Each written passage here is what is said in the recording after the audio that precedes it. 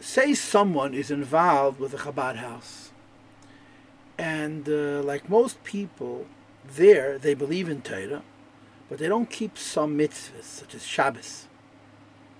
What is the proper Hasidic way to think of oneself?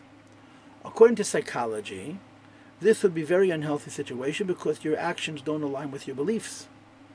And some psychiatrists would say you should change either your actions or your beliefs.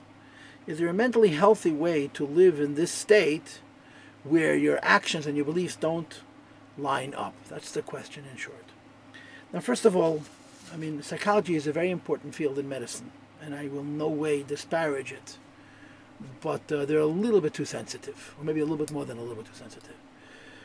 This idea of mental health meaning never feeling guilty, never feeling like a hypocrite, is not only not necessary, I think it's not good. A person has to have, to some extent, a sense of growth, of going beyond themselves. Everybody should feel guilty. And if you had a business, you wouldn't say that as a businessman you should always feel happy with what you have. You always want to grow. So how come when it comes to religion and when it comes to family, all of a sudden a person has to be very comfortable? They're not allowed to be in any way pushed out of their comfort zone. So I disagree to a degree with the psychological premise. It's good to have guilt. It's good to say I need to be better and I'm not doing enough for every one of us, because that's how we grow. That's point A. But there is, of course, truth to what this person is saying, because particularly people who are becoming frum, they're very sincere and they're very uncompromised. And when they feel hypocritical, it's very destructive to themselves. So the answer is very simple. What you are saying to yourself is, I'm not keeping Shabbos yet. You don't say, I'm not planning to keep Shabbos, I'm not planning to keep kosher, I'm not keeping Shabbos yet. So you're doing a certain number of mitzvahs, and because your wish and your hope and your aspiration is to do them all eventually, so when you thought you're already doing them, the reason you're not doing them yet is because if you take them on all at once, it's going to, as Rebbe used to say, the string is pulled too tight, it's going to snap, and you're going to end up with nothing. So it's critical for the person who's in this state to say, I'm not keeping Shabbos yet. With Hashem's help, I'll live long enough, I'll start keeping Shabbos.